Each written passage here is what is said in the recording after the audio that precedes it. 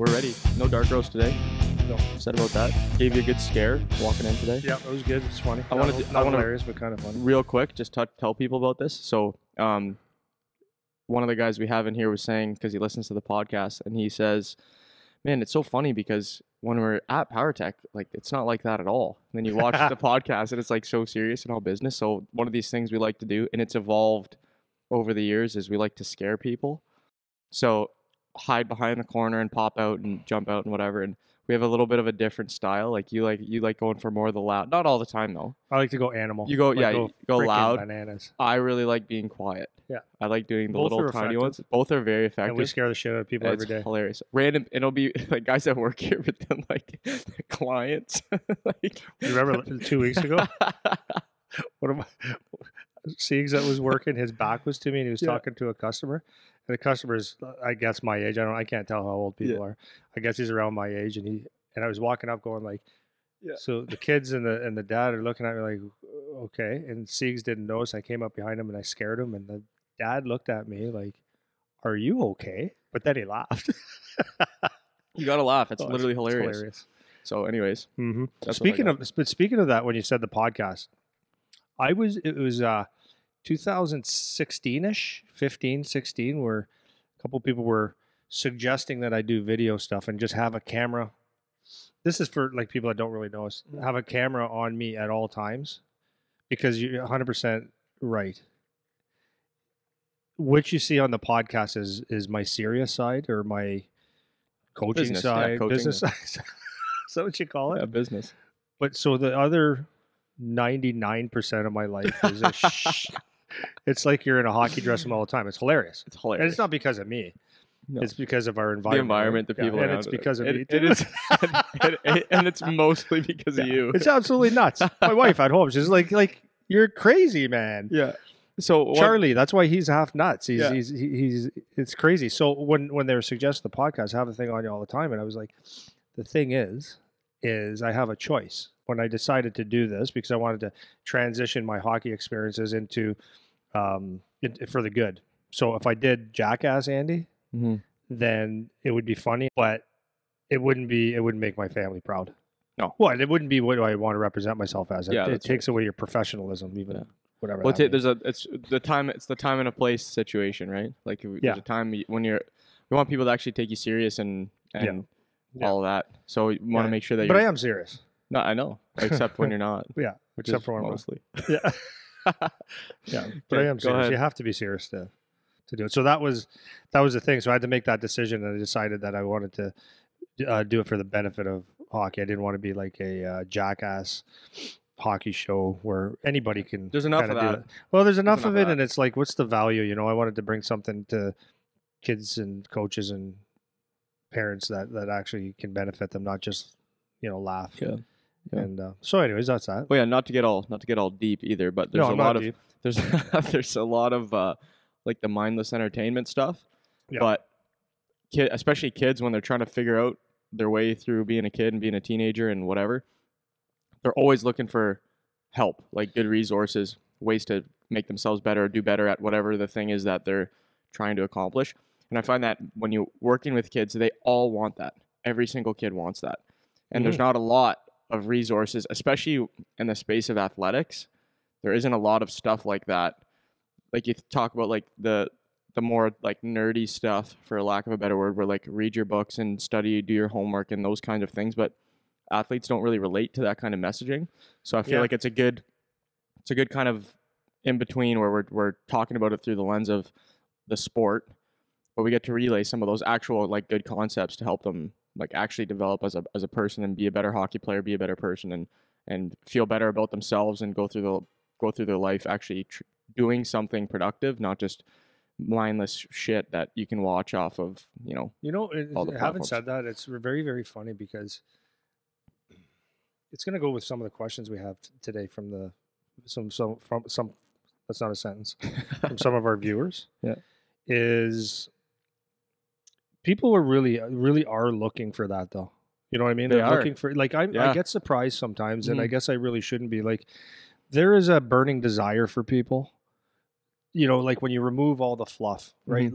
Like let's just go hockey player, right? So you're a hockey player, and there has to be a persona of a fairly rough and tough. And that's not 1980s tough or Dave the Hammer Schultz tough kind of persona, but there's a bravado and a thing where it's old school. It's you're around with the guys and you never want to show weakness, and I understand that. It'd be like a Navy SEAL, right? You don't walk around talking about your feelings all day. Yep.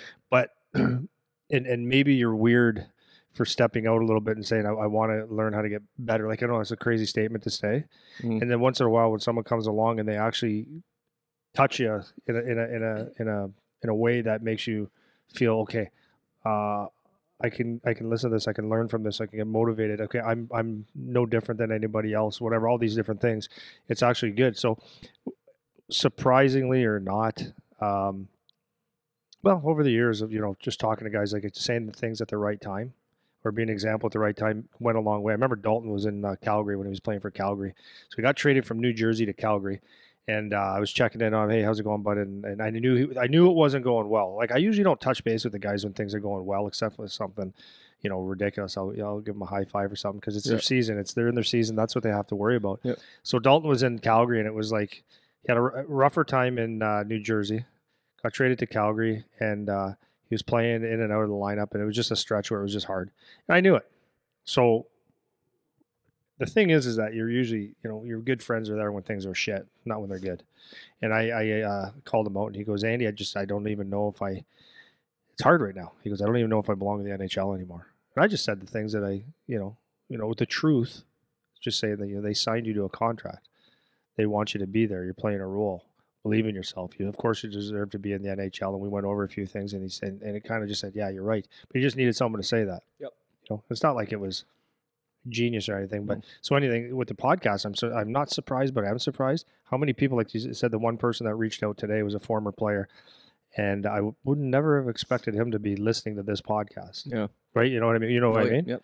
Yep. And it's like he's listening for a reason, because I know you can apply a lot of these principles to life, and maybe it's just good for him or whatever. It's good material for him, and I think sometimes it surprises me who listens to it. Yep. But then again, it doesn't surprise me at all, because I know people are dying. Everybody has this thing on their forehead, even though no one sees it, that says, make me feel important. Give a shit about me. Right? Not the general stuff. And that's why I think this resonates with some people. Yeah, and it's amazing that that's missing. Like, it's so easy to you don't need to give people much. That's what I find. Mm-hmm.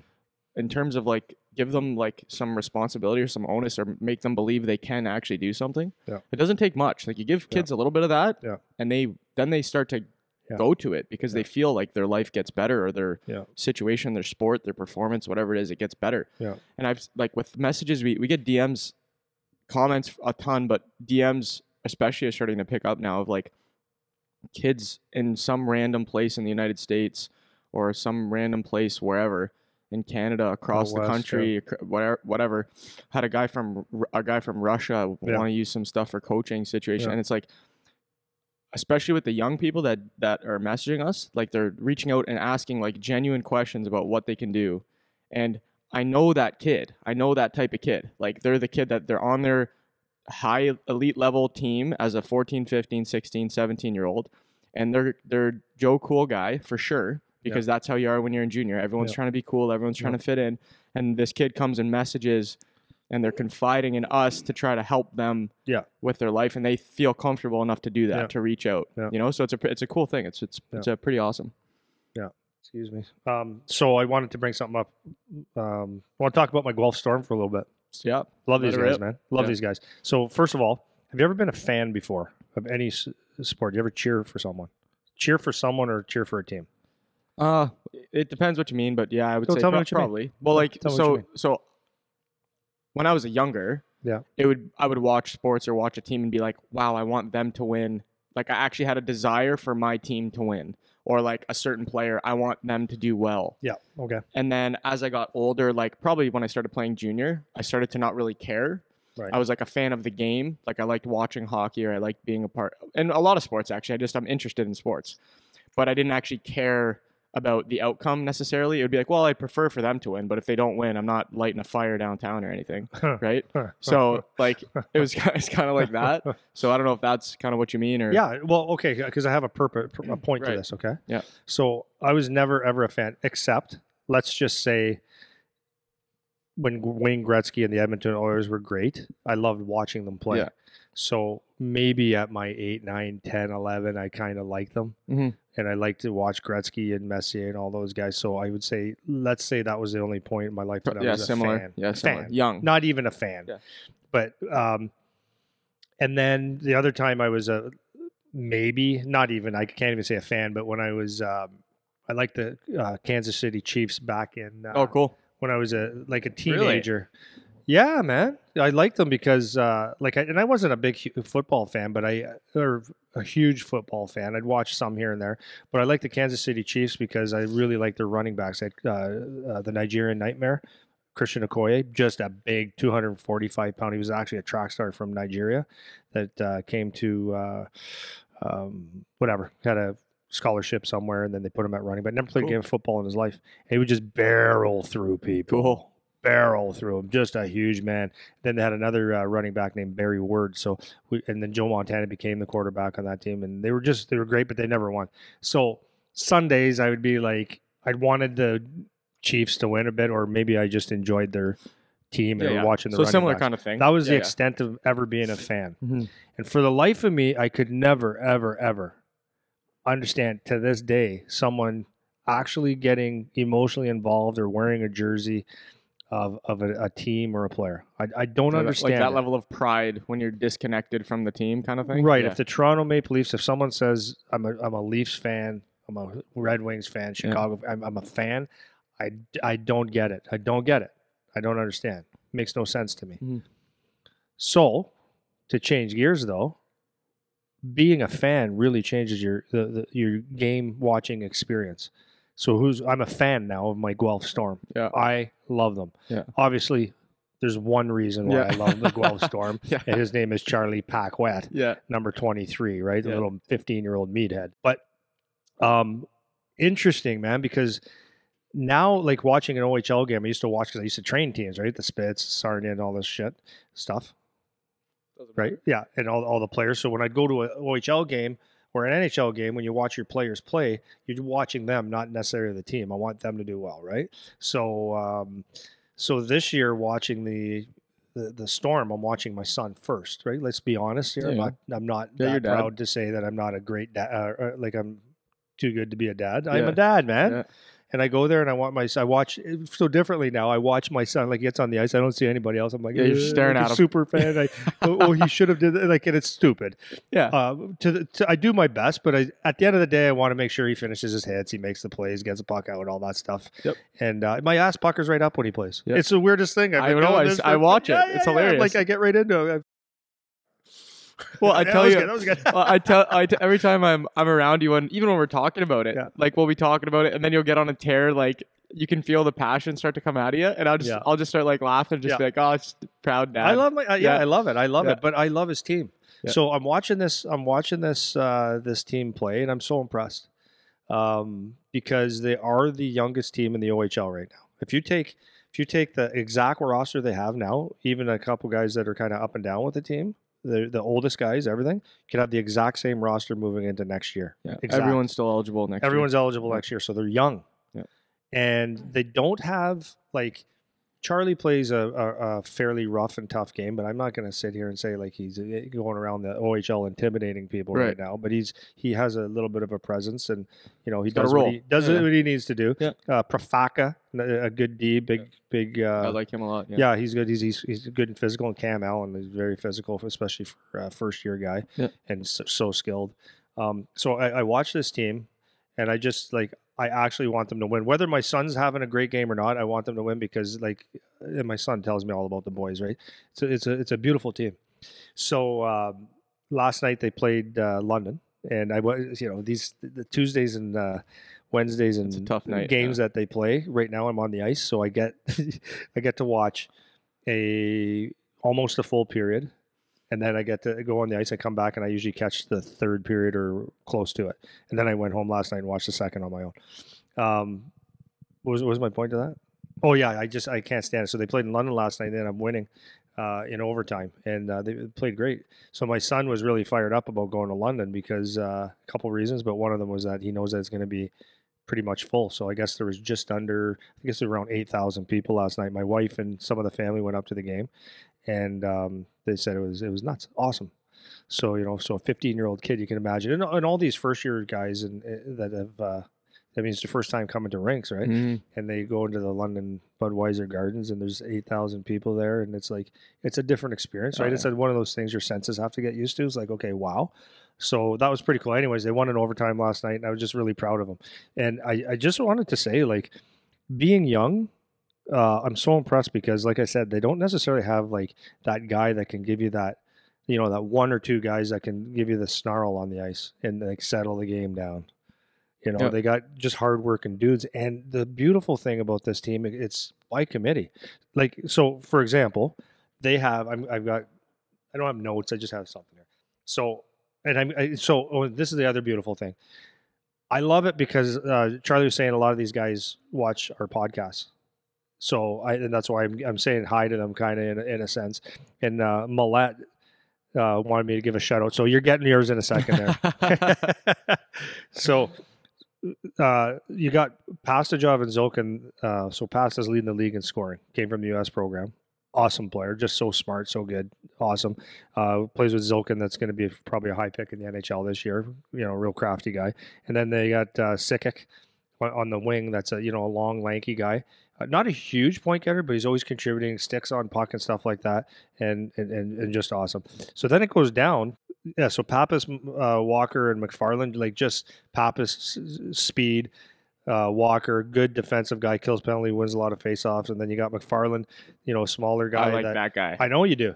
He's like an energy guy that cracks people all over the ice. Good forechecker, backchecker, penalty killer. Nice to watch. He is nice to watch. Yeah. I know, and he's like 5'8". Oh yeah, I think, Irish guy. Yeah, little Irish guy. Yeah, little freckle face redhead. Then you got this really young group of guys. After that, you got Poitras and Carabella and Bonesy. They just put pucks in the net. And they're just showing up and they're just grinding and they go at it. They never quit. It's great. And then you got these young guys. And then you got, so Jake Millette. This is what I like about him is they call him Mailer. Okay. What I like about him is like, and a lot of, the reason I went through a lot of the names is because it's great because during games and stuff like that, you got kind of have lines. Well, this team, because they're so young and stuff, and they need to have things happen. You see like a guy like Jake Millette, he'll go up and down the lineup, center, wing, penalty kill, does a great job defensively, skates hard. He's always on pucks and stuff like that, but you can put him anywhere in the lineup, and he's kind of like not a huge points guy. Sorry, Mailer. Yeah. But not yet, anyways. But he's all over the ice, just plays every role. He does his job. Like it's beautiful to watch. And then you got these young guys, Zook and Charlie and McGuire and Coughlin, and they're all kind of like skilled and kind of rough and tough. And like in a couple years, they're going to be like really, really good. And then on their back end, like Chayka, sick, so good. 6'3", 4". He's just so good. Like I don't know, maybe he's made a bad pass this year. I don't know, but he's so calm and he's so good. Yeah. Charlie's got some funny stories about him. Profaka said he's kind of rough, but these two kids here, Bushinger, I forget how to say it, and Cam Allen, unreal. Yeah. For D. Yeah. They're 04s, so they're like or Cam's in 05. But they're you'd think that they're playing the league for 3 years. They got like a roughness to it, and they're so calm, make plays like just phenomenal. Cam's going to be unreal. Yeah. Bushy's going to be unreal. Then you got Harper and Haffenbricker and McRae, and they're just like awesome, man. Yeah. Awesome to watch. And then their goaltending, they got 2 goalies. So what's amazing about this team is they're going to be in. They could literally have this team. Literally, I don't want to use that word anymore. Yeah. They could have this team together for the next at least one more year, like the exact same team, and then if you start filling the blanks, then they'll have the core for another 2-3 years. What a core, man! What a core! So like these guys, like Jacob again, Millette and Walker. I think he'll stick around one more year, maybe Pappas too. These guys are going to be the older guys, but they're such good leaders now because they have this team first thing, and I don't know if that's what their brain says, but they play team first game. And it's just so nice to see they can go up and down the lineup and they just do the job that needs to be done and they just work their ass off. Yeah. Now they've done very well so far this year as a young team. Who knows what changes? was talking to Charlie the other night at after one of the games, and I said, like, because they've played some good teams and they've come out on top, and they really compete. Yeah, they have a shitter every now and then. Yeah. But I said, what is it, bud? Like is it your team? Like, what makes you good? He goes, Dad, we just work hard. And then he goes, it's George. He goes, Dad, he's such a good coach. And like for a young guy, to say that his coach is awesome and his coaching staff is awesome, when he's on the short end of the stick when it comes to, when you're 15, 16, sure. things are not going your way. Yeah. So he's happier than a pig in shit, loves the whole team. Like the coach, he goes, the coaches are unreal. Yeah. So it's like so nice to see. And these guys are going to be one hell of a team. Yeah. They already are. But I'm really excited to watch this thing progress over the next 2-3 years. Yeah. Well, you see, so good, man. For a guy like, especially for the rookie group, so the 05s that are in there now. Yeah. Like you're saying, for them to say that about their coach when they're not getting ice, it's like that's how you get the buy-in, right? That's how you can tell they have a little bit of that team first kind of mentality. And what's so awesome when you watch that team, outside of probably Pastajov and Zilkin, outside of those two guys who are usually like the heavy horses in terms of getting points, they get contributions from everyone. Yeah. Right? Like up and down the lineup. Like, so you have between like power play 5-on-5 stuff, like Bowman is third line winger and he's, what has he got? 7-8 goals? 7-8 already? goals and 8 right? games. And he's hurt right now, but he's like hot start and they're right through the lineup. They're getting contributions from everybody. And that like you said, the only element that they don't have a ton of, like from when I watch them, is that like super get into the rough stuff kind of game. Yeah. They got a couple guys that do that, but that's something that can come like as they get more seasoned, and like nobody's played hockey for 2 years, so it's that's another consideration, right? But it's a fun team to watch, man, because they got some skill to make some good plays, and it's really super enjoyable watching those guys play. It's phenomenal. Yeah, for sure. Well, we'll be watching, that's for sure. So good luck, go Storm. Yeah, go Storm. Go Storm. Man. That's freaking awesome. That's good. So anything else on that? Or do you want me to segue? Yeah, no, I'm done with that. I'm really proud of these guys, even though they don't even know me. They, a couple of them know how to say hi to me. That's about it. Yeah. But real proud of these guys. Cool. Well, today we're gonna do something a little bit different. So, you've said this before, but with the social media, we're starting to get like a lot more, maybe not a lot, but a lot more engagement on a lot of the videos. And it's funny because I toss over some comments to you here and there about what people are saying and all that. And it's funny, we have some laughs about some of them, then we'll actually discuss some of them, and some of them are good. So we're going to take today and just, went through some of our videos off of TikTok and took a bunch of comments from people asking, because I want to get like some of the stuff is just like stupid and funny and like whatever, because not a lot of people know what they're talking about. But there's a lot of common either like misconceptions, misunderstandings, wrong thoughts just generally that are in the hockey space from people that maybe don't have as much experience. So for a lot of these things, it'll be nice just to kind of address some of the common. I went through and I tried to pick ones that are kind of a common theme from the videos that we're talking about. So I'll try to give a little bit of background on what the video is, just so you guys have some context, and then I'll lead into the comments. I'm going to try, when I actually edit this one, I'm going to try to put the actual comment up so you guys can see it, or even the video clip if I can figure that out. But hey, that might be a project. It might be up next year. So I know. So I'm going to start off. From here. So first comment, unless you have any other thoughts before I get into it here. No, go ahead, man. Let's go. Let's get at her. Okay. How do I build my son's confidence? He goes, I'm struggling with it right now. I said, so I'm going to only assume that he's not the top guy on your team. He was right. And you're trying to find things just to keep him pumped up or to make him feel better. He goes, yeah, as you alluded to, most people go to the positive. And I said this exact story to him. I said, the first thing you don't want to do is come up with bullshit. Kid comes off the ice, he knows exactly how he played. If he's not confident, you as a dad or a mom or friends or Grammys or whatever, saying, you played so good, you worked so hard, they don't want to hear it because it's bullshit. Nor does the opposite, being negative, saying the things that you should be. That doesn't help them. I need a strategy. And I said, with the strategy, you're going to give them confidence. I said, you got to give him basic, foundational, simplicity. So he's a D. What's something that we could work on? I gave him 3 things. I said, now we talk to him and just say, you know what? If you do these 3 things, just work on these 3 things. Now, when he's on the ice, he's got 2-3 things that he is working on, that he's focused on. This boy gets the puck and he sees a winger or centerman and he puts it on the tape. That's a success. And that success needs to be celebrated. Some people are going to say, yeah, but need to score goals. No, goals are not the important thing. They're going to come, or they're not. Who cares? But there's a success. So he's got one success. He did it once that game. When he comes off the ice and he, maybe his head's down or he's not sure. Or if you bring that up and say, son, the second period, that was, you could tell you've practiced or you're thinking about it. There's nothing wrong with that. That helps that kid. Will he want to do it again? Got recognized for doing something well. And don't minimize it. It's huge. So you build on that kind of stuff. So first one, this was a video we did recently. It was about kids that are playing AAA hockey and how to build their confidence. So context for the video, if I can't figure out how to post it, is you were talking about one of the dads that we had come in here, and he asked you a question about building his kid's confidence, and you kind of gave him three things. Yeah. The 3-thing idea, which you're big on for people that have listened before. And so one of the comments that somebody wrote, this was it. So with that context, take him out of AAA and let him go be a stud in AA hockey. The confidence will come. Then throw him back in AAA if he belongs. So this was a comment that somebody put on that video, and we're talking about young kids playing AAA, how to be confident.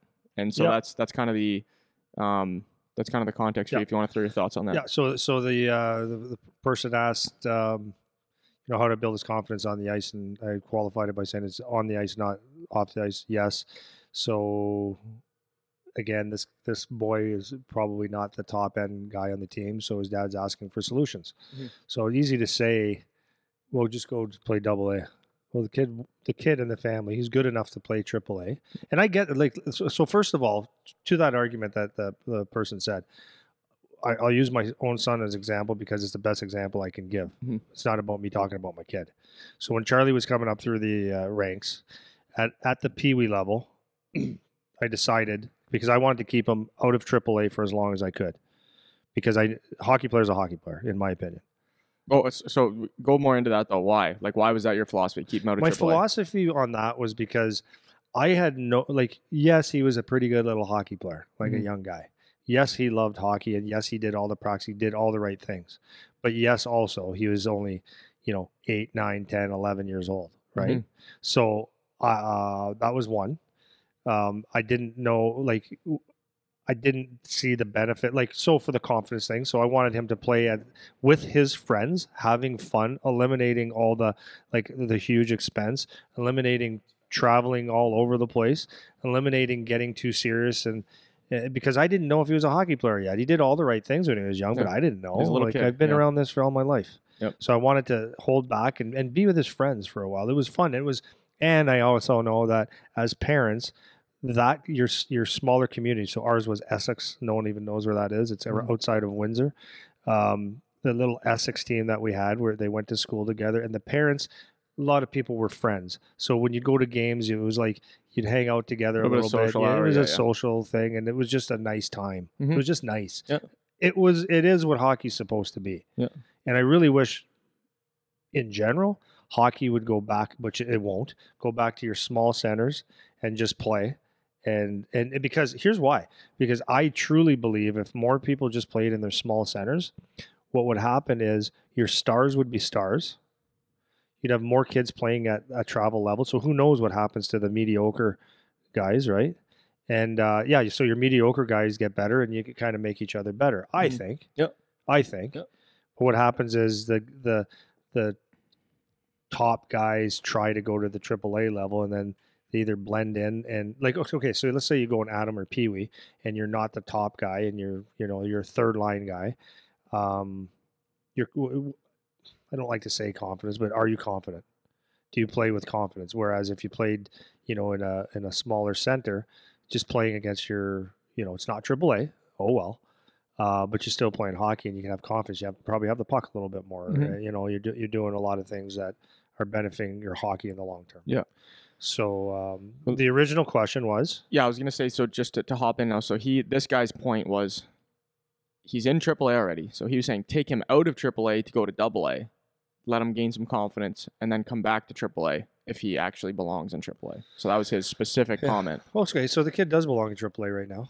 And if I was dad, if I was dad and my son wasn't a top tier AAA player, I would do that.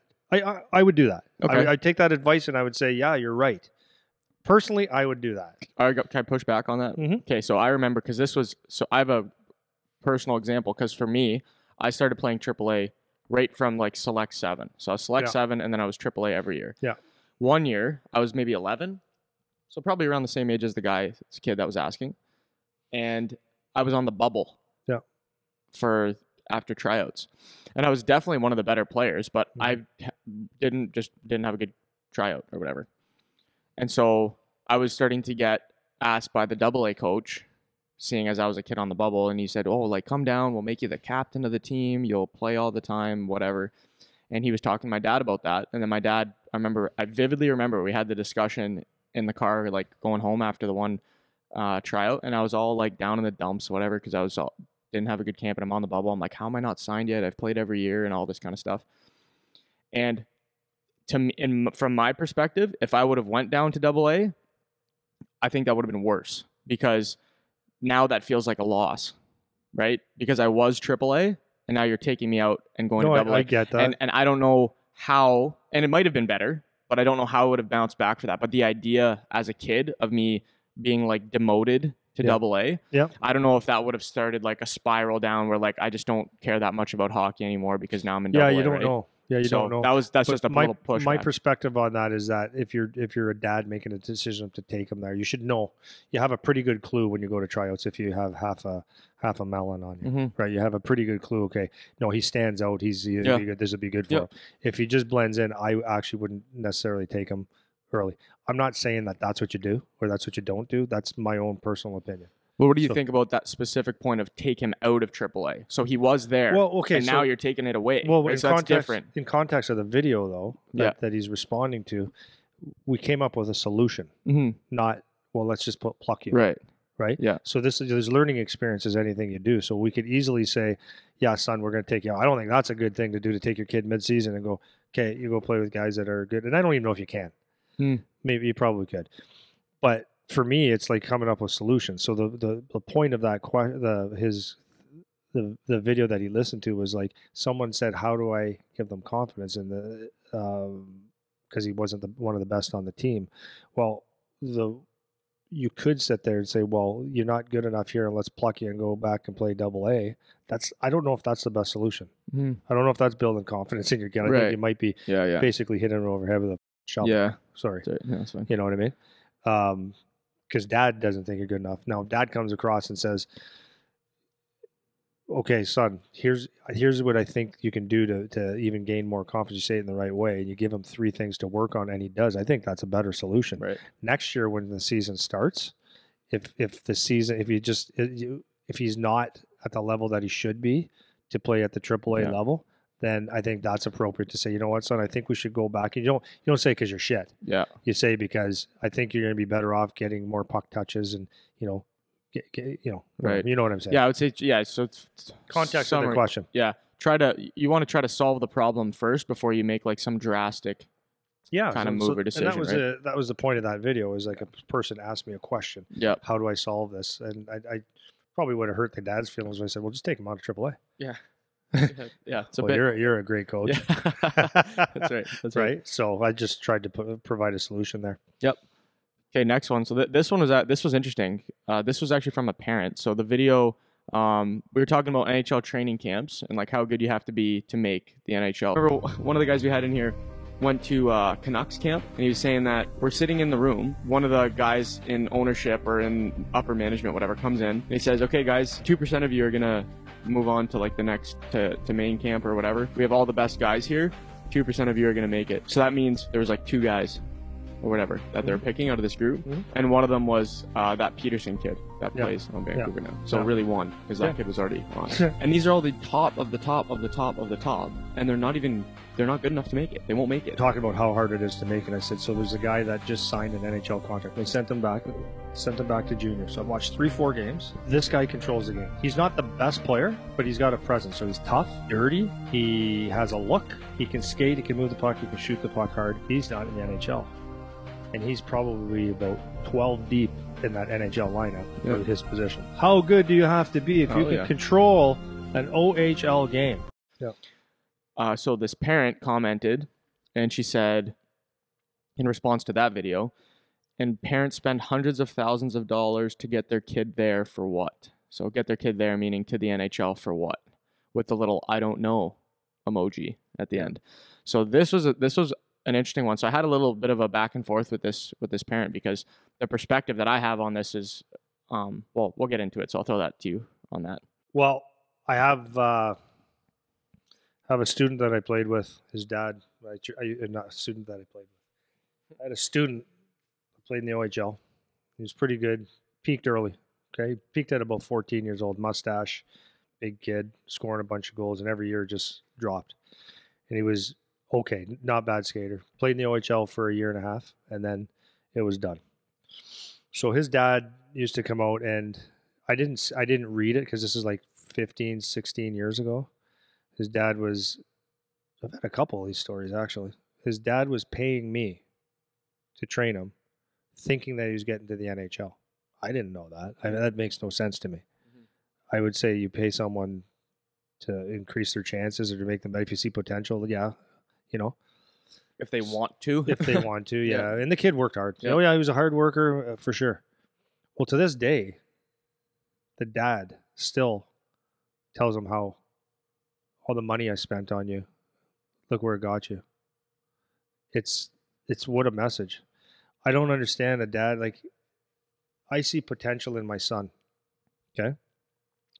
But I don't do things so that he makes the NHL, because that's on him. I don't have any expectations of him to. I know he works hard and it's his goal.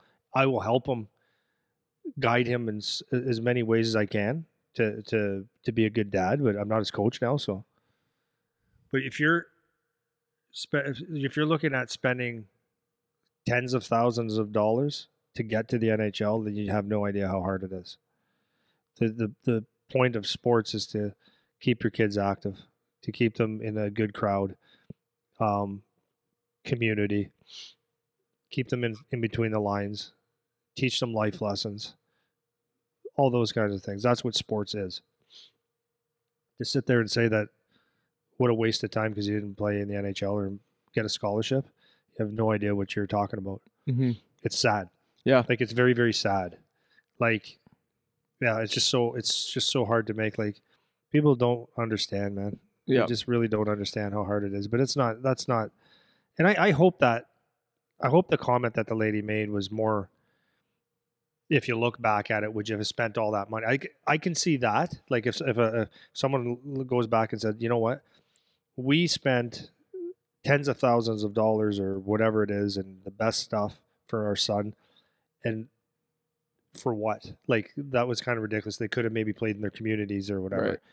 Right. I can handle that one a little bit better. I think, and that's what I was going to say, like, in defense, maybe that's what she's saying. Like, what's the point of paying for the best of the best when you can get all the benefit playing for something that's not as expensive? But I have a rebuttal to that too, though, because I was going to say, like, there's also something to be said for, like, facilitating your kid to, like, chase the dream kind of idea, right? So if you always are saying to your kid, well, yeah, play hockey because you'll learn some life lessons and it's fun and you'll get to hang out with your friends and whatever, there isn't that element of, like, teaching, like, the ambition and the excellence and the chase the dream, because that, I think that's the most important life lesson that you get out of playing sports, is giving it your absolute best to the best of your ability, giving yourself the best chance for success. Yeah. Like, that's the biggest thing that I learned from playing hockey. Yeah, work reward.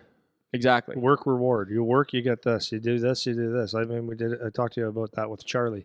Mm-hmm. It was really hard to get for as a kid to understand. I'd always try to teach him how to think about things and how to be mentally tough and stuff. And, you know, what's a 12, 13, 14-year-old going to get out of that? But it was a message being sent. But I was able to show him in the gym that results don't come by doing it once. Results don't come by doing it twice.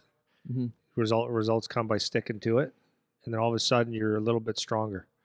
You're a little bit, you went from 25 pounds to 35 pounds. Mm-hmm. Squatting with a bar to 25 on each side, and you get, you start seeing progress. Yeah. And that's the point of sports to me, is to see that what you put into it is what you get out of it.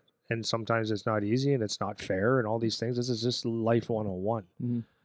Well, there's something about that ultra competitive environment as well, Like just so many things. in the defense that maybe her point was that you could play AA and not AAA or whatever. And it's like, but there's something about playing against the best, like competing against the best, trying to succeed against the best. Like it's different than doing it casually. Yeah. If you win the AA championship, it wasn't as hard to win as the AAA championship because you're not playing against the best competition. Yeah. And so there's something about that that's valuable too. Yeah. So yeah, it's an interesting statement because you could, I've seen a lot of parents put their kids in there because it's a pride thing for them. Yeah. They want their kids to make it, and the kids could really care less. And if you're doing it that way, then that's on you. But I mean, it's hard because it's money, right? It's money and time for parents, and it's a lot. And if a kid really wants it, and you could sit down and say, okay, so we're gonna, if you make this team, you're gonna have to work hard. There's a principle. Number two is you got to give us your best because we're putting time and energy. We said it to Charlie before. Yeah. Right. I'll never be upset with you for not being good, like excellent at hockey, but I'll be a little bent out of shape if your effort's less than as best as it can be. Yep. So I want things to be done to the best of your ability, and that's including getting to bed and eating like relatively well for a kid, and doing things that are going to help you, right? And I want to see progress. So if you're interested, I'm interested. Yeah. And you know what? There's times when my business was having a hard time years ago when I went for tough times there, where it wouldn't have been in my best interest to travel around Ontario, taking them all over the place and buying them expensive hockey sticks. But he was willing to do the work, and you know what? Right or wrong, I don't know. I was there with him. Yep. My wife and I. Yeah, well, I think that's the moral of the story on that one is, and that's why I picked that comment out, is like make sure that your motivation as parents, as mom and dad, make sure that you're doing things for the right reasons. You're not doing it so that they become a star. Well, my nephew, right? He wanted to play AAA, and his my brother-in-law and sister-in-law are like, all right, and they were really questioning. They asked me about it. I'm like, I don't think he needs to right now. You don't even know if he's good yet. You think he is? Blah blah blah blah blah blah. So it came down to it, and they decided, yeah, we're gonna do. He's gonna play AAA, or he's gonna try out for AAA. That's what we're gonna do. You know what the reason he wanted to play AAA was? This isn't a bad thing. This is a kid thing. You ready? Because AAA stays in hotels and they go on trips. So mom and dad saw that, and they're like, oh, you can do that with Essex. I can. Changes the thing. So. There you go, right? For sure. Yeah, that's a good point too. Yeah. Next one. So this was a fun one. Yeah, a guy like Sidney Crosby was so freaking good. A few years ago, he decided that he needed to get better on face-off. So every day for a year after practice, he'd sit there and do face-off after face-off. So now you can't even compete. Mm-hmm. They've got talent plus the hard work. People really don't understand how good you have to be an NHL hockey player. Zach Kassian, for example, he could be skating hard. You can give him the hardest pass he possibly can in limited space. And if it's in his skates, he'll kick it up. If it's anywhere near him, he's got it. He's not missing that pass. I would say it's probably 2016, 2017. We're doing a shooting drill. So Webby, a defenseman, he's assistant captain for Buffalo, 6'2", big guy, hard-working hockey, but not skilled. And I'm not cutting him up. He wasn't skilled. But skilled more than most people. Relative to hockey players. So, but he was a 5'6" D his whole career and block shots and stuff. So Webby goes and stands in front of the net. Like Aaron Ekblad is cracking slap shots. And Webby stand there with a stick like this, like upside down. NHL guys are shooting, and he's standing right dead center in the middle and didn't miss a puck. He's a defenseman. No skill McGill. Yeah. Standing in front of the net. Every shot. And he's not holding it like a hockey player. He's holding it like this. And they're coming in hard. 85 to 100 miles an hour. Didn't flinch. So with that, this guy says, I love when they start with bro. He goes, bro, that's a lie. There's no way a 5'6" D is tipping pucks like that on the regular, with the crying, laughing face. So that was his response to us talking about Mike Weber tipping pucks. So go ahead. Well, if I'm lying, I'm dying. Yeah.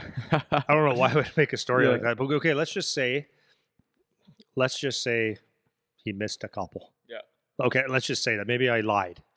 Maybe out of the 50 pucks or 100 pucks that were given to him, he didn't get exactly.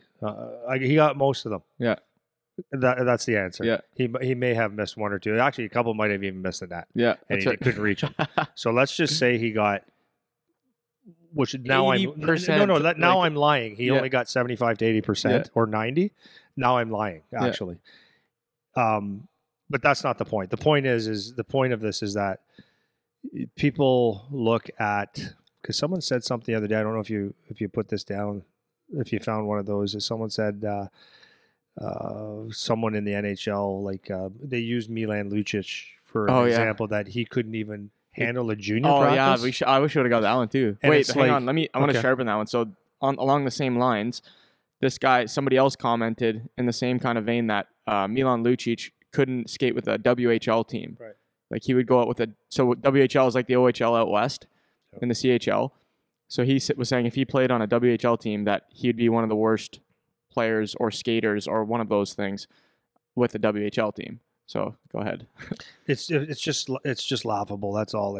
Like it's really it actually is really hard to explain. Like for example, there was Braden Kressler came out, so he plays with Flint and he just signed with Toronto, right? So he was skating with me in the COVID, and he was skating with a group of kids his own age and a year younger. Like He's 03? He's 03. So yeah, his own age, a year younger than Charlie's age. Yeah. So he's a beautiful skater, right? Like incredible skater. And the guys are like, holy crap, like he is so good. And I was like, yeah, at the time, he's a fourth line winger for the Flint Firebirds. Yep. They're like, no. I'm like, yeah. We've had Keenan Suthers out, right? He plays at the University of Maine Black Bears right now. 6'8". He played on the U.S. national team, and he skates with me all the time. People look at it and they go, "That's impossible that he's that good and that big." And no, this is a guy that's hardly getting points in university. You have no idea. You have no idea how good the good guys are. Mm-hmm. Like no idea. So like Dalton Prout, if you watched him on the ice, and people do around here, they go, "Oh my God, is he good?" Yeah, he's scratched and clawed to stay in the NHL. Yeah. And I'm not. That's not a. No. If you saw him shoot a puck, pass a puck, skate, mobility, tough, hit guys, you'd say this guy's got to be a superstar. Now, if you watch Aaron Ekblad out here, everyone just goes, including the veterans in the NHL, go like the guy is. It's ridiculous. Yeah. Like so. To the point is, they shoot the puck where they want it to go. Very, very seldomly miss. They're professionals. It's like, and this is what I don't think people understand, is when you take your time and you hone the craft and you go at it every single day and with a purpose, right? So if you're like a Mike Weber, you're doing like 560, you're working so hard to do the little things that tipping a puck, he stands there in front and blocks shots all day. He's not worried about a puck at him. So it's not that impressive when you actually understand what they do for a living. Mm-hmm. It's like, from my perspective, right? Like, okay, Andy, you're going to have 40 guys out there. They're going to be on the ice in 15 minutes. NHL guys, can you do a lesson? Yeah. Yeah. It's what I do. It's my job. It's my job. It's what I do. Yeah. Right? It's, like, I mean, it's just the repetitiveness of what they do. Like, they're so good. Yeah. And, I mean, you look at Passagov with Charlie's team, right? The patience. Like, he's moving in slow motion half the time, and he just does little fakes and stuff that everyone bites on. So it's like watching as a fan or as a whatever, you're watching the game, you can say, well, the guy should have had him. No, he's so good at it, man. It's not even funny. Yeah. So and that's what I wanted to highlight. That's why I picked this one out, because that's the lack of perspective that a lot of people have. And normally I get these comments from, adults that are just trying to cause shit, or kids, like younger kids that are 03 to 05 or later that are making comments like this. And it's like, you literally have no idea what you're talking about, because these guys are so good. And the difference between a guy like Mike Weber, let's say, and a guy like Aaron Ekblad, to me at least, maybe you disagree, but they all have the same kind of baseline set of skills. That's amazing. Yeah. But then the precision on their ability to do things is where the difference comes in. So it's like everyone is this good, and then the guys that are the best of the best can just do this every single time on purpose, and they'll never miss. Calmly. Like that's the difference with Aaron. It's the little things. Aaron though. is just there's no panic. He's working hard out there and stuff, but it's just his threshold, his panic threshold to make a play is like so much higher than anybody else. He just, and I don't know if it's seeing the game like in slow motion, like everything comes at him slow or whatever, but his panic threshold is just like where another guy's going to get rid of a puck or bobble it. Yeah. He's like, okay. And it just looks like in his brain, it must look like what? Yeah. Well, then I think shooting's an obvious example that people can relate to. Like every guy in the NHL has a wicked shot. Every single person that plays in the NHL. So what's the difference between they all probably shoot? Literally, all of them probably shoot in the same speed range. Yeah, range. It's not. Roughly. Yeah. It's not like Austin Matthews can shoot 10 miles per hour faster than everyone else. That's not why. Why? But why does he? Why is he the shooter? Right, and it's because he can pick a spot and hit it every time, fast, under pressure, change angles, like those. So it's those little skills, like those are the differentiators. But when you just look at raw ability to do things on the ice, everyone in the NHL is in the ballpark of being able to do that. Yeah. But then it's just those tiny things, like a guy can pick up a pass on his backhand and already know where he needs to shoot, so he doesn't have to look and can just shoot it and he scores. Yeah. One of the biggest, it's very funny, right? Generational, is like the comment about a guy couldn't. Like Milan Lucic couldn't skate with the WHL team. It's like, okay, just put this in perspective. Every generation, when you look at I'm 52. When I looked at the 60s and 70s, and I watch a game, I'd be like, they can't skate. They have no chance they can play at this level. Yeah. Then you look at the next generation, and like even Charlie will look at the 80s and then in the 90s, or more like the 80s, when Grant Fuhr's in net and he'd be out 3,000 feet from his net and sprawling and stuff. And Charlie goes, well, anybody would score in that. And it's like, no, it's not true. Yeah. It was a whole different game. And then now you look at what I don't know who you say isn't very good now, because I guess it's relevant now. But everybody can say, like, no, here's the thing. If you were a top pick in any era, you could... Yeah, you could play in any era. And the thing was, Lucic was like we're not picking on Lucic here. It's like I'm defending him actually, but he was a second round pick. That means he was a top 60 pick in the world, and he was like a high end player a few years ago, right? When it was a little bit more grindy. And he's played for 15 years. That's right. But if he stepped on the ice in the WHL, like I've seen, oh God. Webby was, just for an example, Webby was a 6D in Buffalo at the time, and he was practicing with the Spits before he'd go to camp, and Otter would, just before they went to camp and stuff. And the guys would just be like, "Oh my God, is this guy good?" Yeah, you have no idea. Well, so this is what's funny, is because that does happen where like the NHL guys will go on with the OHL guys or whatever, and that's exactly what happens. Any NHL guy steps on the ice at the OHL level with that team, and every single OHL guy is like, oh my God, like this guy plays in the NHL. Sick. He's unbelievable. Yeah. Every single guy on the ice says that. Yeah. So it's like, that's all I was pointing out again. It's just a perspective. It's like, it's funny. Well, right? no, but the important point to understand, I guess, if you're going to say something like that, is to understand that when you watch an NHL game, you're watching the best of the best, and it's hard to explain that. Yeah. The best of the best, they're just so good at everything. So, you don't see the contrast. Like I said before, you can't. Everyone's so good, you can't see how good they are. Yeah, you get a guy tipping pucks, 10 out of 10, 100 out of 100. Yeah, that's what they do. Yeah. Making great passes, picking the same corner over and over. I can do it. Yep. So if I can do it, I'm sure there's a few guys in the NHL are better shooters than me. Yeah, I think for sure. So to add to this is, I have one of my best friends. His name is Dave Steen. Okay. Now, Dave Steen and I are one of my best friends, but we don't hang out hardly ever. But it's like we're tight as tight. So Dave Steen won a bronze medal without any drugs. Now, someone's probably going to comment, yeah, I'm sure he didn't have drugs. Zero drugs. Trust me. Yeah. He won a bronze medal in the decathlon in 1988 Seoul Olympics. Okay. Came out that the gold and the the gold and the silver medalists were on some heavy duty drugs, and I know Dave never did anything because he wouldn't even take a protein drink. So anyways, so we're talking about the best of the best, right? So Dave and I said, Dave, I'd love to do some running with you, because we had a gym together, right? So I'd love to do some running with you. So he goes, yeah, let's do it. Let's go to a football field. So we started off doing this one drill. It was walk, jog, sprint, like a football field. By the time you get to the 50-yard line. I remember you told me this. Yep. So he's not even he's not even a sprinter. He's a decathlete. That means you do everything. So you got to be well versed in the 10 events. So you got strength, speed, power, flexibility, pole vaulting. Like, come on, man. Guy can do anything. So we did the first run that we did our little warm up. He goes, okay.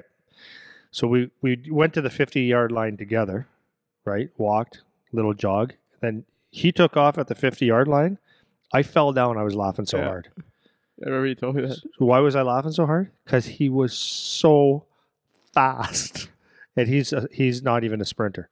Yeah. So I use that scale if you want to compare a hockey player. What they'll do, like the best of the best, which in the NHL there's roughly 800 best hockey players in the world. If you get on the ice with them, they'll make you do what I did with Dave when he went running, because I'm in his domain now. Right. He sprinted. I fell down laughing. He looked at me, goes, "What?" And I go, "Come on." Yeah. I was dying.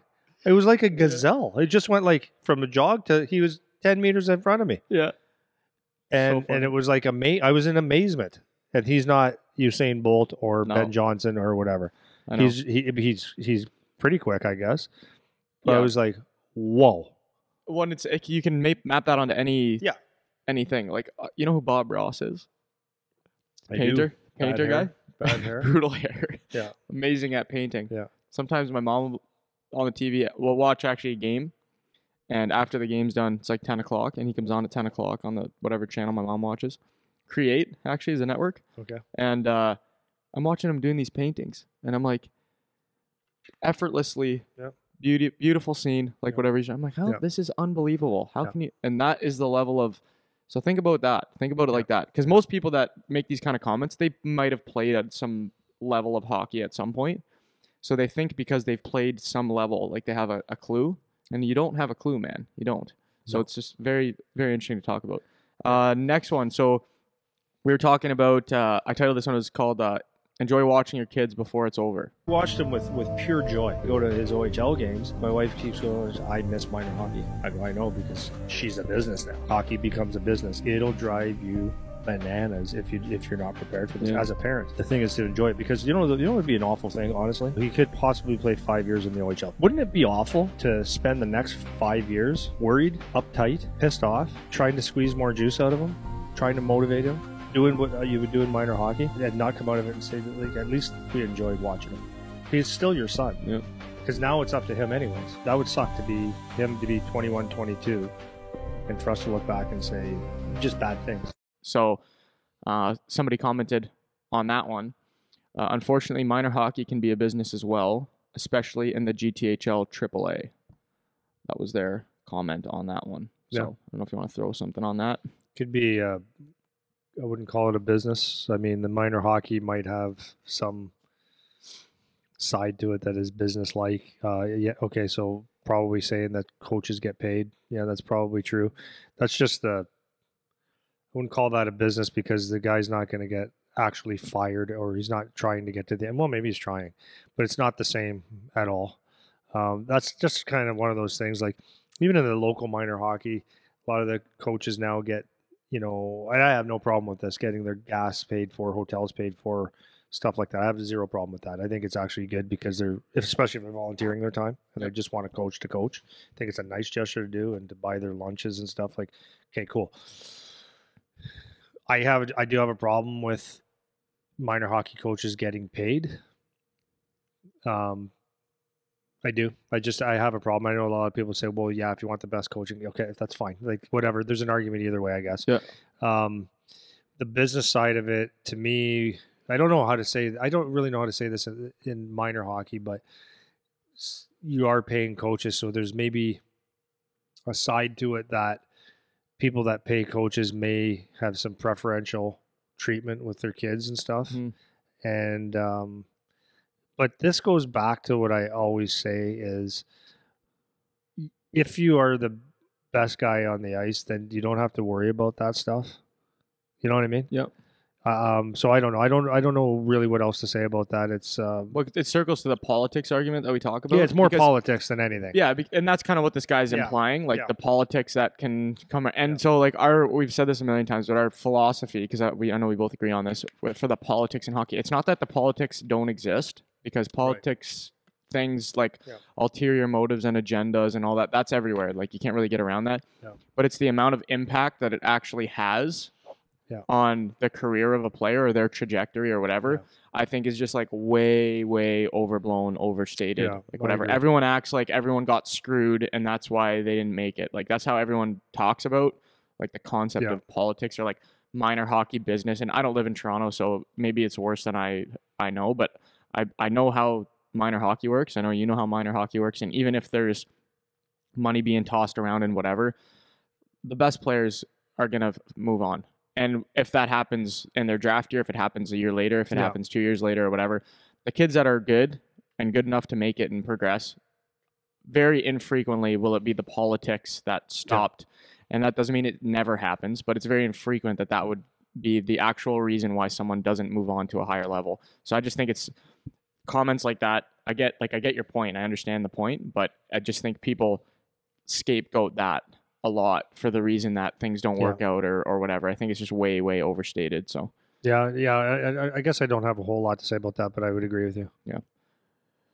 next one. So this one we were talking about soft parenting and like soft generation of kids. I don't know what it is about the parents. There's a lot of erring on the side of don't do too much, don't push it, don't overwork or work too hard. Kids need to figure out how to find the actual limit between like hurt and tired, sore and hurt, those differences. Like you don't know that when you're a teenager. Yeah. So I find like a lot of these kids are going to their physio person or their chiro person or whatever, and they're always defaulting to, well, I need to take a break because this is sore a little bit. What can happen is like, okay, now I got to take a week off because my chiro guy said I should take a week off. Now I missed 3 workouts. That happens every 2 months, and now you're missing 6 workouts in 2 months. Like that's a terrible idea. You're getting out of the flow. You're missing whatever that day is, whatever the workout of that day is. If it's a squat day or a hinge day or whatever, like that's a big day. You don't want to miss that day. And so I don't know what the mentality is of the parents. I never did that. I don't know about you, but like when I was a teenager, when I was 14 and 15, I didn't go to chiro. I didn't go to physio. I didn't do not Never. that it's inherently bad No, necessarily, no, but it's no. just the mentality that goes No. with it, right?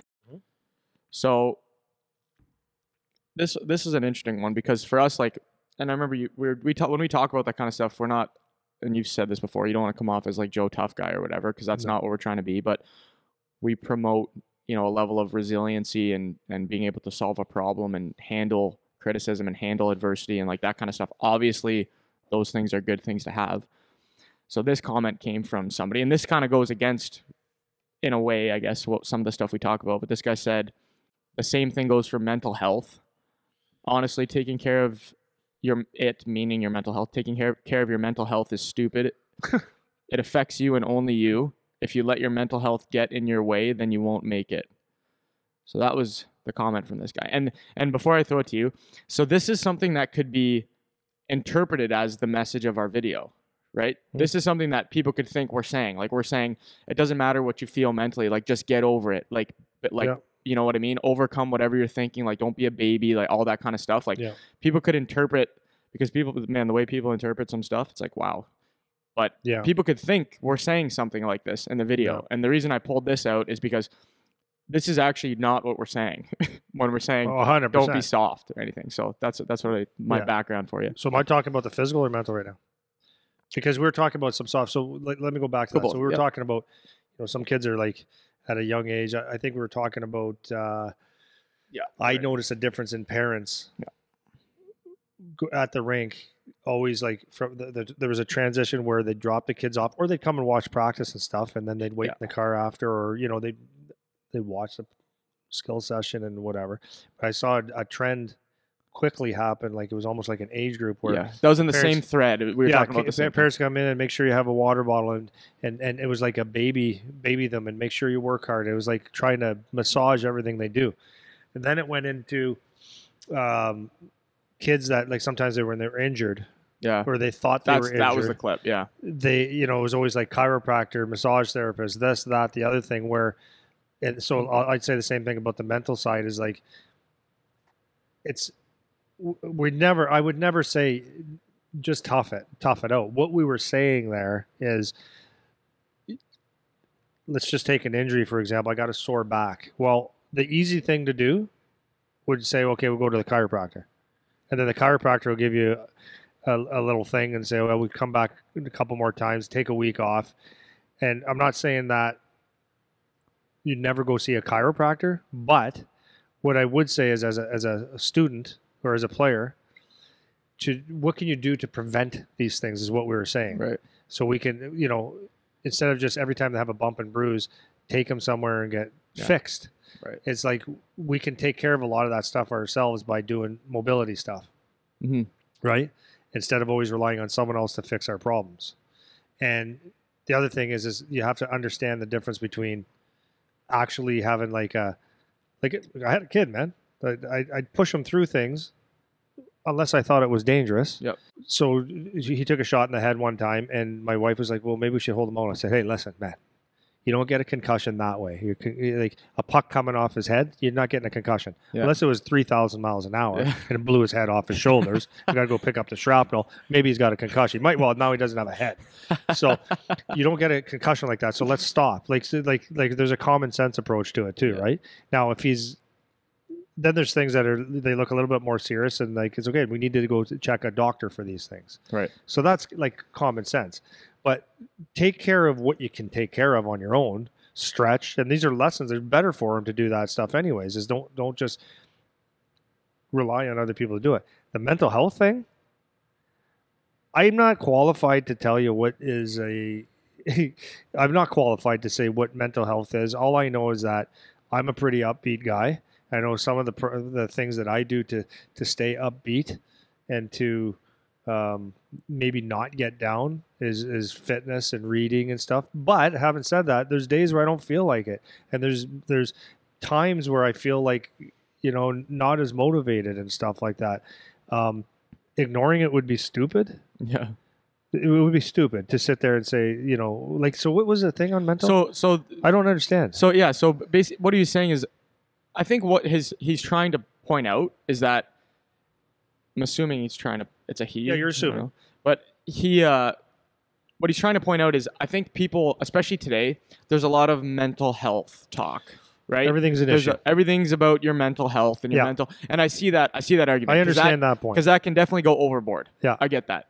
But to say that taking care of your mental health is stupid and it affects you and only you, and if you let your mental health get in the way, you won't make it. It's like, no, that's not right. No. You actually need to do work to keep yourself mentally sharp and keep yourself in a good state. That's actually very important. So if you say, okay, just like that, overcome if you're in a downward, that's not helpful. If you're in a downward spiral of some sort, then like you said, you need a strategy to get out of that. That's number one.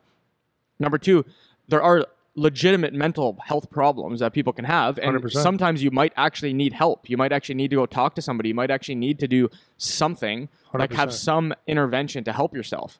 Yeah. But framing it, whatever his point was, framing it really in this way, general. Yeah, it's not a good way to talk about the idea of mental health. Like I said, I get your point that you can go overboard. That kind of way of talking about it isn't useful. When I was in my 20s, there was a couple of people that I knew that said they had mental health problems, and I said, just get over it, man. Yeah. Have a better attitude, right? That's what I said. That's what he's kind of saying. Yeah, and, right? and that's because I never was depressed. Yeah. I never had any issues like that. Not that I was aware of. Maybe I hid them. I don't know. I think I'm pretty stable. Mm-hmm. But I think I'm fairly stable. I think I'm okay.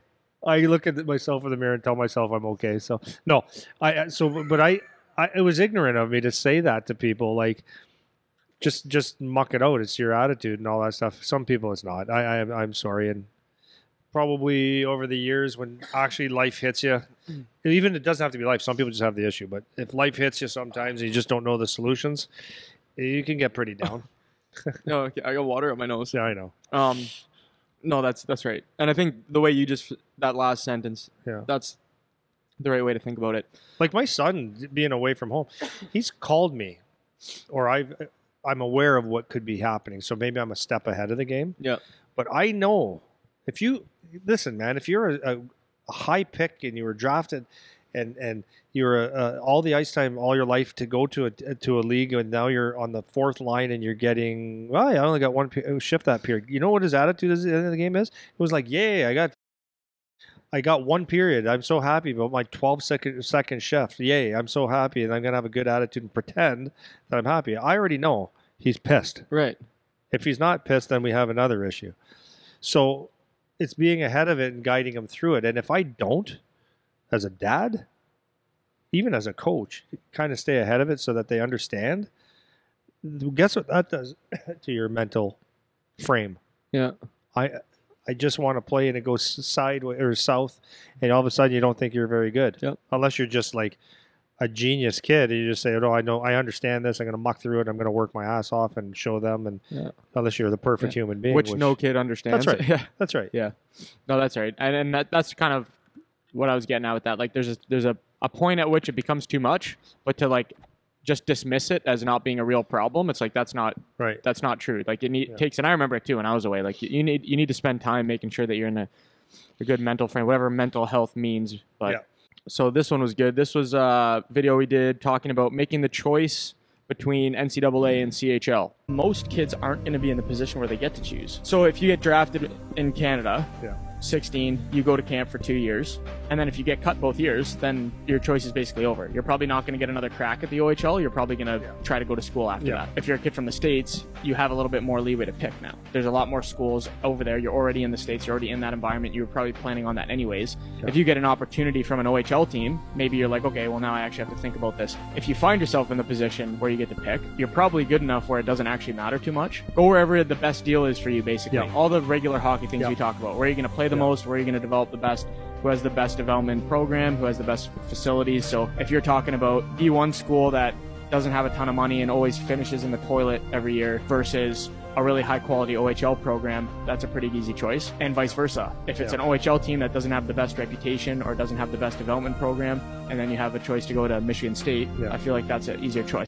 And this guy, very matter-of-factly, commented, NCAA, you'd be stupid to turn down a D1 offer for an OHL team. You'll get your education and have a chance for the NHL. OHL barely pays for education. That was that comment. So obviously this is just like someone who's obviously misinformed and maybe doesn't have a lot of experience dealing with it. But I mean, I know we've talked about in the context of some of our guys that have went to the OHL, they're getting some pretty sweet deals in terms of education alone, let alone they have no choice. Yeah. I had my school paid for.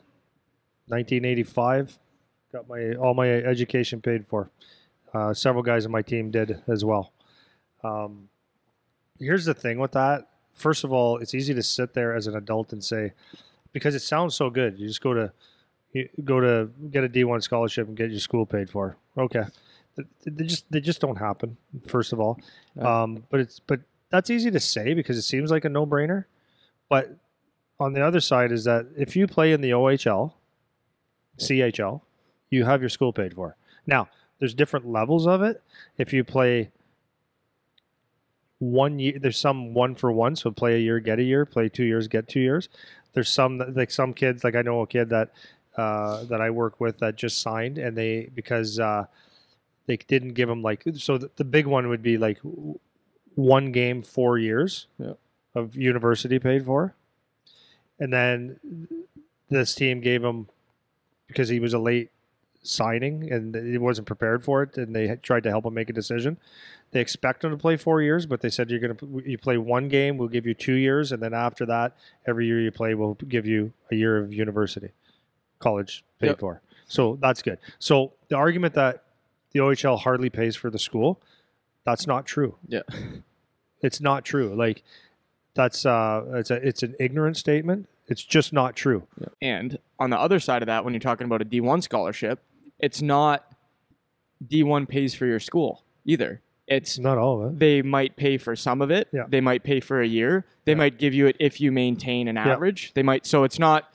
So on the one side, he's he's misrepresenting what happens in the OHL, and then he's overstating what Yeah. happens with Division I scholarships, Yeah. right? It's not just I'll get my 4 years paid for at Yeah. D1. It's like, no, even if you get a full ride, Yeah. there's always something you have to maintain in Yeah. terms of a grade point average or some eligibility standards that you have to maintain. And and to be fair though, there's a lot of help to help you maintain that as an 100%. athlete. But the most important thing about the D1 scholarships is that when people think scholarship, they think a full ride of everything paid Yes. for, and that's very, very rare. Yeah, that's what I'm pointing out with There's this, a right? point- He's there's- saying it like it's like that. Like Yeah. you get your school paid for. It's Yeah, like, well, so just go do that. yeah, right? So now change gears a bit, change pace. Nice. again, Change of pace. Is who's making the decision to go? Yeah. So if I made the decision to go, if I was, let's just say I was trust me on this, I have no preference. That's okay. I was gonna say that too. I We're have not zero saying one preference. over the other. Yeah. My son's in the OHL, and it's like, but here's the reason. Can I tell my son what to be when he grows up? I want you to be a lawyer, a doctor, engineer. I can't do that for him. I can't do it. If I do that to him, like, I'll probably be disappointed, and he'll probably resent me pushing him to do something he didn't want to do. So if you're making a choice between the OHL and college, all you can do is, like, the kid is making the choice, not mom and dad. Mom and dad could guide you, unless maybe some parents make their kids do it. I don't know. But for the most part, the kid has to make that decision, not mom and dad. Yep. Now, are we going to go through details and find out and make sure it's the best place and talk to the kids and make decisions about that? Yes. But ultimately what happens is that the kid makes the decision. So to say just grab NCAA, OHL doesn't pay for education. That's just not the way it works. Mhm.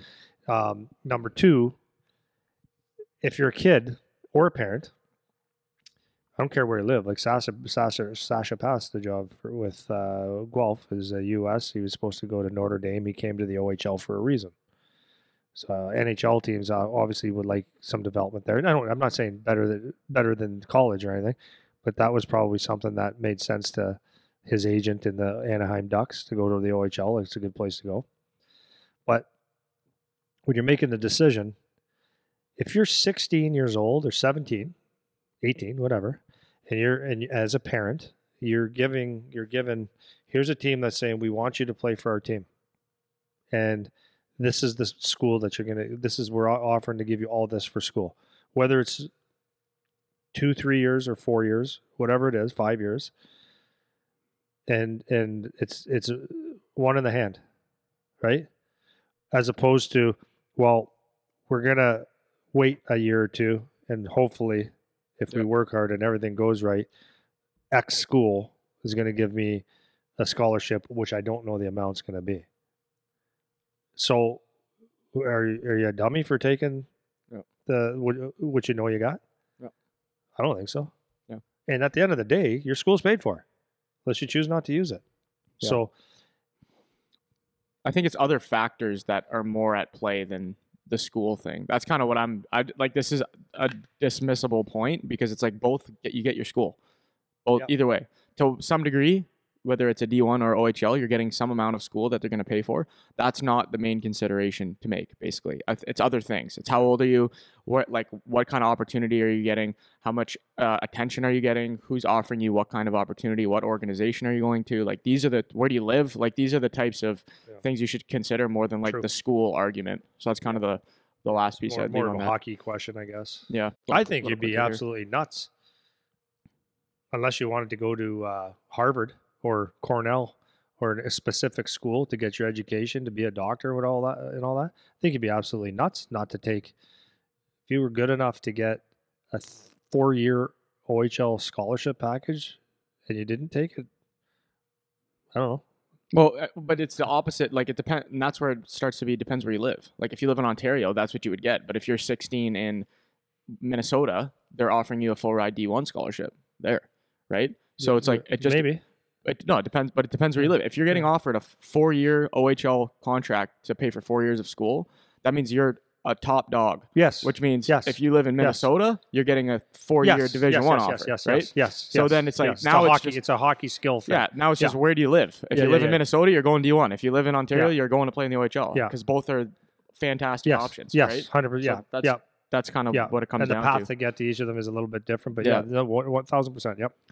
So next one we were talking about physical size Mhm. in hockey. 1985, like it's old school hockey now. There's a lot of clutching and grabbing. There's a fight every 2 minutes. The bigger you were, the better. If you could, if you didn't necessarily have to skate because you can get your stick into someone and you can, it was a physical game, which I was fine with. But I was only 5'9.5" and 170 pounds when I was 16 years old playing in that league. Did that end up being a reason why you didn't make it though? Like the stature part of it? Because we talk about this all the time, how it was a different game because of the way the game was played back then. Do you think it could have been partly like a timing thing? Physically, maybe you weren't what was being looked for at the time. I don't care what anyone says right now. The smaller player has a chance. They do. Like we're talking 2018, 19, 20, 21, maybe through to 25. I disagree because you know what the first thing everyone asked when Charlie got interviewed? Size of your feet, how tall are your parents? Yeah.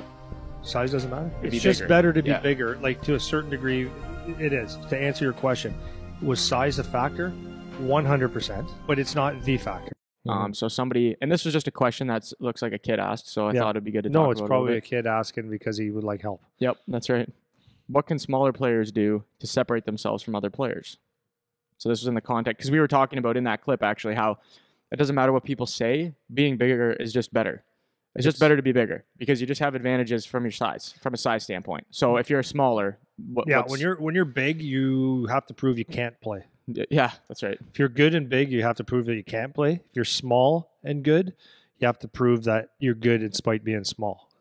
Was that the That's sense? great. Well said. You know what I mean? Yeah. But so what does a small guy have to do? Like number one, I love that question because I like helping guys. Because I could probably tell right now this kid's a tiger just by asking that question because he's probably going to take this information and go with it, right?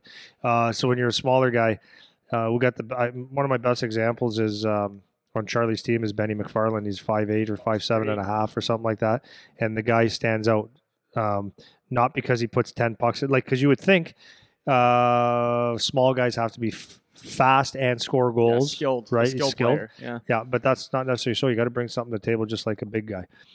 So being small, you have to do something to stand out. So like Ben McFarland on the Guelph Storm, he's a tiger. He Never stops moving, hits man. everybody. Yeah.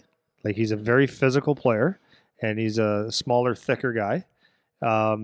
He is a tenacious forechecker. He gets loose pucks, and he's a great penalty killer and good in his D zone. So he's got speed. So that's what I would say for a young guy is make sure that you're standing out. A small guy. You want to be so when you're small, you do want to be as fast as possible. And you want to be as strong as possible so that you're like built like a little bit, I don't want to say built like a fire hydrant, but kind of built like a fire hydrant, meaning that you're just hard to knock off a puck so that when you do come in contact with someone, even when they're big, it's like hitting a thud, not just a big body. So, you make an impact when you do have physical contact and stuff, but, obviously work on your offensive side of the game. That would help you. But I mean, being a superb defensive player, forechecker, and on that it's Just good gotta find enough. You're just something. do something different than anyone else. So find your niche, and it's sad in a way that the smaller guys always do have to prove themselves. Like there's a little chip on the shoulder, and it's like when a Brendan Gallagher, who's actually not just a small guy that's pretty good, he's a superstar, and it's like he's always referred to that for a small guy. No, the guys that compete, and I think that's the word that you have to have for a smaller guy is just the compete level off the charts. Yep. And I could say this as a player, like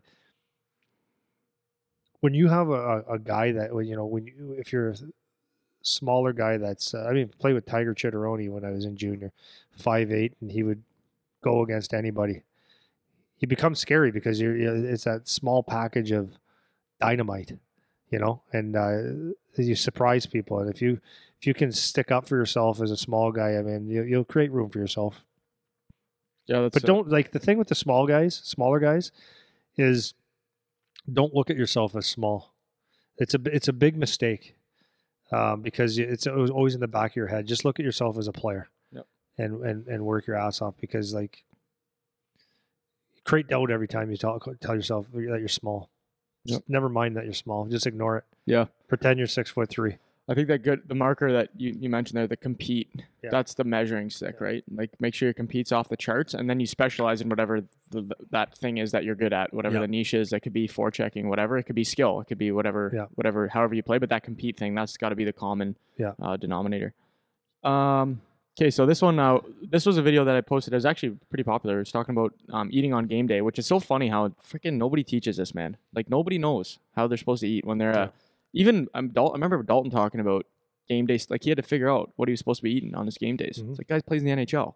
Why is this information not being taught? Anyways, key on your game day is you want to be light from a nutrition perspective. You want to feel light. You go into games and you feel like you got the mud legs or cement legs. There's usually 2 reasons for that. One would be you didn't move that day yet, and the second reason is you ate stupid. Before your game, you want to err on the side of not enough food than too much food. You can't undo too much, but you can always eat something. Eat things that you digest well. That means things that aren't going to upset your stomach. You want things that will digest quickly. So that means like lower fat, typically. You want to be focused on like carbohydrates and protein. The trick with the carbohydrates is people think this is like an older way of thinking about things, is you got to like carb load.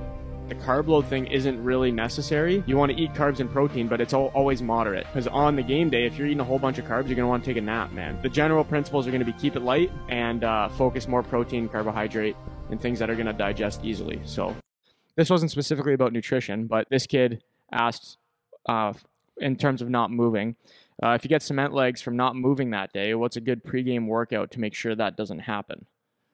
So that's a pretty good question. So that outside of the nutrition piece, just what advice about that? Just making sure that you're feeling like you got energy during the game. What would you say about that? Yeah, so it comes back to something we talked about before. Is the thing is every now and then you're going to have a game where it's just the way you are. I mean, I go to workout like last week workouts, even a little bit this week. I just don't feel it. Like I'm doing them, but I just don't feel it. My body doesn't feel energetic and stuff. Look at my habits. Yeah, I got off. Had a few beers on the weekend, a couple late nights. That could be it. But anyways, thing is, stay on your routine. This stuff here, water. It's called water. Drink lots of it. If you have lots of water every day, a couple liters a day, you're hydrated. So you don't want to be not hydrated. So that's number one. Stay in your routines.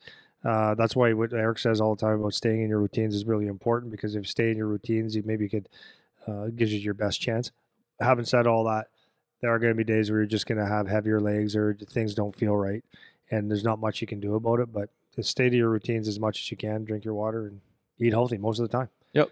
And I think on the routine piece, pregame routine should be the same pregame. Well, this is what I'm no matter what. going to point at. If you don't have a pregame routine, then you need to make one. Yeah. And so for this guy, like if he was asking about, what's a good thing to do during the day to make sure that you're moving, or what's a good pregame like kind of setup that you can get for yourself so you feel good going on the ice. And if you don't have that yet, then you need to make sure that at some point earlier in that day, you get a sweat of some sort, right? So you're not pushing into any like reserve energy. You're not doing a high intensity interval workout. You're not doing any of that. It could be a bike. It could be some kind of dynamic warm-up sequence. It could be go for a walk. It could be a combination of those things. It could be yoga. It could be whatever you want. But go and move around. You should feel alive that day, not just being a couch potato. Yeah. So develop some routine, some habits. What time do you get up? What time do you eat? What time do you move? And try to stick as closely to that regimen as you can. And that's what's going to give your body, it'll start to develop some patterns, right? It's like people say, if you wake up at the same time over time, you wake up at the same time every morning, eventually your body just starts to wake up at that time. And you don't have to wake it up anymore. You don't need your alarm. That's right. And that's the benefit of the routines. Your body starts to expect certain things at certain times, and then you can stick with that. You know, so you find a routine that works for you, whatever it is, something like I just suggested, or whatever works for you, figure out what it is, and then you stick to that. And some days, like especially if you're playing in junior, you probably go to school or something, so you're not going to always be able to have the ideal setup, but you try to stick to it the best you can and don't let it go and don't compromise it either, because that's how, as soon as you start to change things a lot, now your body doesn't know what's happening anymore. And that's where you start to get out of your groove or whatever. So that's good on that one. Okay, so this is the last one. So this one was a video we talked about, like drinking, partying, lifestyle, and trying to become a hockey player. You have to be really dialed in. I mean, you can't do it. The competition is so stiff now. If you think that you can go out and drink and perform and make the NHL, it's not going to happen. The only way it happens is if you are the best of the best, but it doesn't happen for long. You can try to fight that one. It doesn't happen anymore. So the players are just way too good. Especially in junior, because now the age differential is there now, right? Where you're 16 and you're with 20-year-olds that can drink and all that. You do have to find a balance because you also need to be part of the team. This doesn't mean that you can never go out with the boys and every Saturday night you have to stay in and go to bed. Not at all. You have to find how can I be a part of this without negatively impacting my long-term progress on this. One of the keys of that is being confident in yourself to say, I'm going to come and hang out with you guys or not, but if I am, I'm doing it my way on my terms, and I don't care what you guys say. We're all going to have a good time, and that's fine, but you guys can do it your way, and I'm just going to do it my way. You can't succumb to the pressure of, well, you're not a beauty. So this guy comments, he goes, every pro hockey player is laughing at this video because all they used to do is train, play hockey, and drink. So that was this comment. So what I'm going to emphasize is every pro hocky player is laughing. All of them. Because all they ever did that's all they did. Was eat, train, and drink. Yeah, that's it. Well, yeah. Maybe we're wrong. So maybe I'm wrong. So this is just not true. Every hockey player. So every pro hockey player. So I would answer that question is how many pro hockey players do you actually know? Yeah. And maybe this is someone that played hockey and his group of buddies who were pro hockey players, which I'm doubting. And what do you mean by pro is also yeah. So here's the thing. Okay. If you hockey aside, if you go out and drink 6 beers on a good regular basis, would that be good for you or bad for you? I'm not even talking about a hockey player. It's bad for you, right? It is. You're probably going to be sluggish. You're probably going to be gaining a little bit of weight. You're probably not going to be optimal. Yeah, won't sleep well. Yeah. You're probably not going to sleep well because you actually, especially if you're really drinking, you're not even sleeping because it's what is the state called? Sedated. Sedated. It's like so you're not even getting into any healthy sleep. And we know that if you don't sleep well, even missing an hour of sleep, your performance level goes down. I think it's like 40%. Let's say I'm wrong. Yeah, I read that in the doctor book, Sleep Smarter and all that stuff. And maybe I'm a little bit off, but let's say it's 2 hours and it's only 20%. But 20% of your performance is a lot. So let's just say that from non-hockey perspective, it's not healthy for you, even if you're an accountant. Yeah. If you stock shelves at the grocery store, you're not going to perform as well. So that's number one. Now, as a professional athlete, obviously your performance will go way down and whatever. So your job is to optimally perform. Yeah. So now, I love having a few beers, or a lot of them, actually. I love it. And a lot of my friends that when I played hockey with them in the 80s and 90s loved to drink their beer. Okay? And at one point, there was a lot of guys who used to go out quite a bit. I understand that. Like if that person's my age, or if they're hanging around with a bunch of dorks or a bunch of guys that are maybe not dialed in, I could say, yeah, maybe I don't believe. Anyways, you cannot in today's day and age just train. What did he say? Train, eat, play hockey, drink. and drink. Yeah, it's not freaking possible. Now, there are exceptions to the rules. Right. You could be, and so the guys that are on my wall and the guys that I've trained, like Ryan Kressler, for an example. Ryan Kessler? Kessler. Yeah. He was a machine. Everything, and paid attention to everything, man. Larkin, Dalton, Aaron, just go down the line. Yes, the guys will go out on a Friday night in the summertime, or maybe Friday, Saturday, but they dial it back in. I'm not saying they never do it, but I'm telling you, in this day and age, you cannot do that anymore. Yep. You're competing. So like in the 80s and 70s when 80s when Europeans started to come over, all of a sudden guys had to perk up a little bit. Like, it is true. We used to, hockey players used to come into training camp to get in shape. That's true. That's the way it used to be. You can't do that anymore, man. You have to be so dialed in. So here's the thing, is there's so much there are so many ways that the teams keep track of you.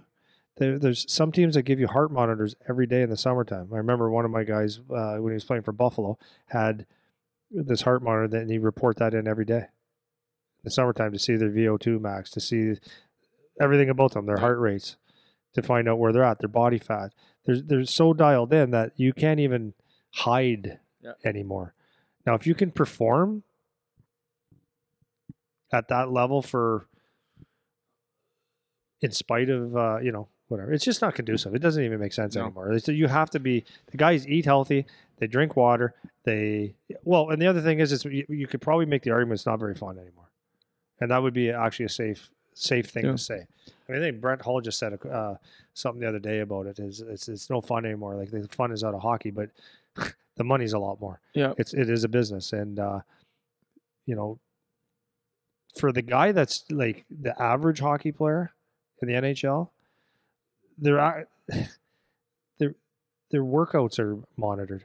Like, you have to perform in your workouts. You have to perform in practice. Mm-hmm. If you have a shit practice, you're not playing. Mm-hmm. And I'm not talking about, even like a second line guy. I'm talking about guys that are your average guy, which most guys are average. Yeah. If you don't have good practices and you didn't perform in a game, you're out. Yeah. Maybe not for the year, but you might be out for 2-3 games scratched. So there's no wiggle room for jackasses. Everybody's life is on the line here. Yeah. Well, I think the issue with guys like comments like this is people see, like, in the media, they'll find an example like Evander Kane or like Patrick Kane or Tyler Seguin, where they have like some partying story comes out where they were off at some event, whatever. And it's like, this is that top 1% argument again that we talk about, where it's like, these are exceptions where, and I guarantee you, even those guys, they're not going to get after it every weekend, man. No. They're not. They're still picking their spots, right? And that's a percentage of that 1% that even do that. It's like, you don't hear about Crosby doing that. You don't hear about McDavid doing that. You don't hear about, so which guys, you're just picking guys that work for your argument. Yeah.